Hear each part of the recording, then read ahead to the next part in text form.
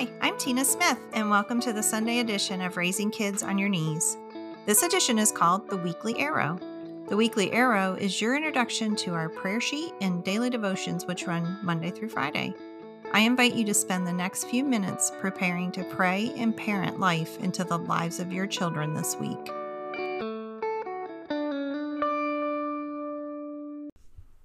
Welcome back to the Raising Kids on Your Knees podcast. I hope you've been enjoying this series that I've been doing on who you are in Christ. What actually happened when you became a follower of Jesus? There was so much that happened at the cross. I hope that you're having a great day. I want to tell you that this episode of Raising Kids on Your Knees is being brought to you by the Raising Kids on Your Knees Prayer Tribe. You can become a part of a growing global community of prayer warriors who are praying life into the lives of their kids on a daily basis. Head over to the website, raisingkidsonyourknees.org, and subscribe to the prayer tribe. You will get a free prayer sheet on Sundays, and you will also get a daily devotion that goes along with those prayer sheets to help you step up your spiritual parenting. So this week, as I'm talking about who you are in Christ, we're going to wrap it up, this 3-part series, and talking about how we are secure in Christ. So before the fall of man in the Garden of Eden, we were given complete dominion over all of creation. But when sin entered the human race, that dominion was replaced by a sense of weakness and helplessness. Our need for control and strength has become a driving force to give us security. In his book, Victory Over the Darkness, Neil Anderson, if you don't have this book, I highly recommend it. It is a life-changing read, how Neil Anderson goes back and shows you in Scripture what your identity is and the power of that. But he says in his book, Victory Over the Darkness, people attempt to meet this need for security by learning to discipline themselves or by seeking to control and manipulate others. Nobody is more insecure or sick than controllers. They wrongly believe they can establish themselves by trying to control and manipulate other people or circumstances in life. In other words, they are trying to play God. The fruit of the Spirit is not spouse control or child control or environmental control. It is self-control. I don't know about you, but that walks all over my toes. Trying to control and play the Holy Spirit in the lives of those around me is a surefire way of usurping the authority of Jesus Christ in their lives and in ours. The truth that will help us to overcome manipulation and control is knowing that we are 100% secure in Christ alone. There is no need to control our environment or to feel secure. So this week, we are going to be talking about 5 different things that will help us to learn how secure we are in Christ and help us to stop controlling everybody else around us. First of all, the thing I want to talk to you about is in Romans 8:1, it says, there is no more condemnation for those who belong in Christ Jesus. There's no condemnation. I lived so many of my years under a cloak of condemnation. I would feel condemned by others, by words they would say. I'd feel condemned by God because of the things I did or didn't do.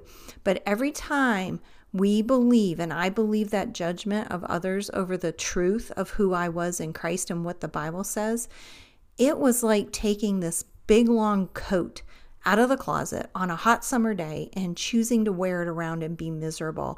It was a horrible existence. Condemnation is such a harsh taskmaster that no one who belongs to Jesus has to labor under. Condemnation it also has this traveling companion, and his name is false guilt. Feeling guilty over things we haven't done is going to leave you weighed down and unable to move. Learning to choose and believe the truth that there is no condemnation for those who belong to Jesus, that is the very thing that set me free from the burden of wearing that heavy cloak around. And it gave me the ability to kick false guilt to the curb. So let me remind you, there is no condemnation for those of us who are in Christ Jesus. Romans 8:28 also says, and we know that God causes everything to work together for good, for the good of those who love God and are called according to his purpose for them. So as I'm walking around in my sin for so many years, even after receiving Jesus, and yes, you did hear that right, I received Jesus Christ as my Savior, but then I walked according to my flesh. I did all those things that made me feel good. Every choice I made wasn't out of a heart of love or obedience for God, but it was out of what I wanted to do. Can anybody out there relate to that? When I finally chose to allow God to be the boss of my life, and what that looked like was as I bowed my knee and I put a stake in the ground and I said, Lord Jesus, I am choosing to follow you no matter what the cost is. Though you slay me, yet will I trust you, just like what Job did. But after I did that, God began redeeming all of those things, all of those dark things that led me to a place almost of destruction. He began redeeming those, and it was because I was following him. It's pretty cool what God can do when you choose to bow your knee to him this side of glory. Maybe you're going through some tough times right now.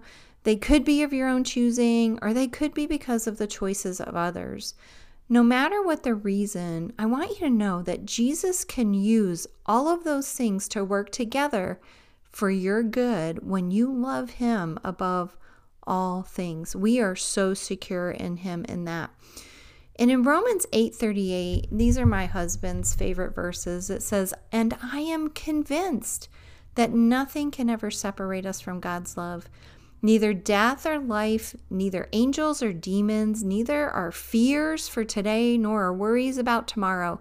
Not even the powers of hell can separate us from the love of God." Listen, I've made some big mistakes, but even in those big mistakes, nothing separated me from God's love.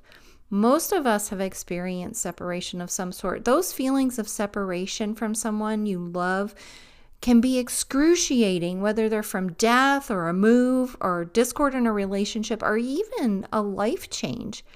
We can rest assured that there is absolutely nothing that can separate us from God's love. And I want to remind you that there is absolutely nothing that your children can do that will separate them from God's love for them. He loves them even more than you do. And even when they're walking away and they're prodigals and their rebellion or whatever, I want to encourage you. I know there are moms and dads out there who have prodigal children. God loves them. And his goodness and his mercy are following them all the days of their life. And he loves them. So remember that. His love for you and for your children comes with no conditions. It's absolutely unconditional. We are secure in the love of God forever. 2 Timothy 1:7 says, "For God has not given us a spirit of fear and timidity, but of power, love, and self-discipline." You know, fear is always crouching at the door, isn't it? The Bible tells us over and over and over again that we need not be afraid.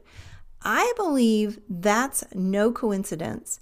God reminds us of that so many times because he knows one of Satan's biggest tactics is fear. He's always nipping at our heels with fear. Every day we get out of bed, it seems like something will come up throughout the day to instill fear in us.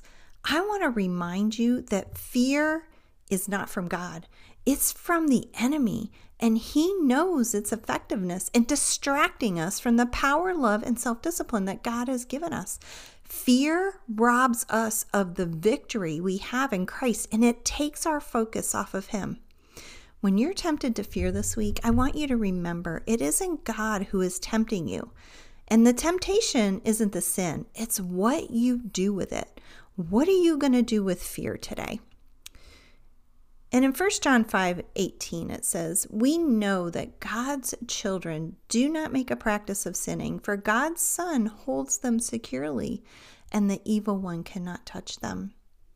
I want to wrap it up today, and I want to talk about this whole idea of how sin robs us from the security we feel in Christ. One of our greatest gifts that God has given us is our security in him. We all desire to be secure. Think about little babies. One of the things they love the most is being swaddled in blanket for like the first weeks or months of life. And that's because they came from a place of security where they were snug and warm and just bundled in their mother's wombs. But even as an adult, we long to feel secure. When Jesus died on the cross and was raised back to life and seated at the right hand of the Father, it restored us to a secure life in Him. We are seated in Christ at the right hand of the Father. That's what the Bible says. The only thing that really can make us feel, and I put that in quotes, feel insecure in Jesus, is our choice to sin. Today's verse reminds us that as a child of God, we don't make a habit of sinning because sin separates us from the Father and it thus robs us of the security we sense in Him.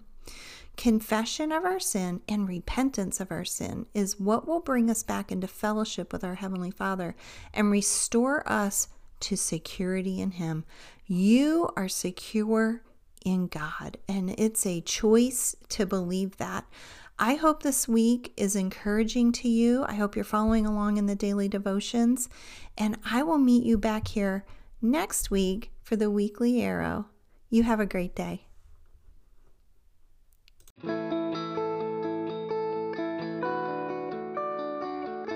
Thank you for joining me for this edition of the Weekly Arrow. I'm so glad you're here. Come back tomorrow as we begin this week's daily devotions. You can receive the Weekly Arrow together with this week's free printable prayer sheet in your email when you subscribe to the Raising Kids on Your Knees Prayer Tribe. Simply go to our website, raisingkidsonyourknees.org, to sign up and join a growing global community of prayer warriors who pray daily for their children.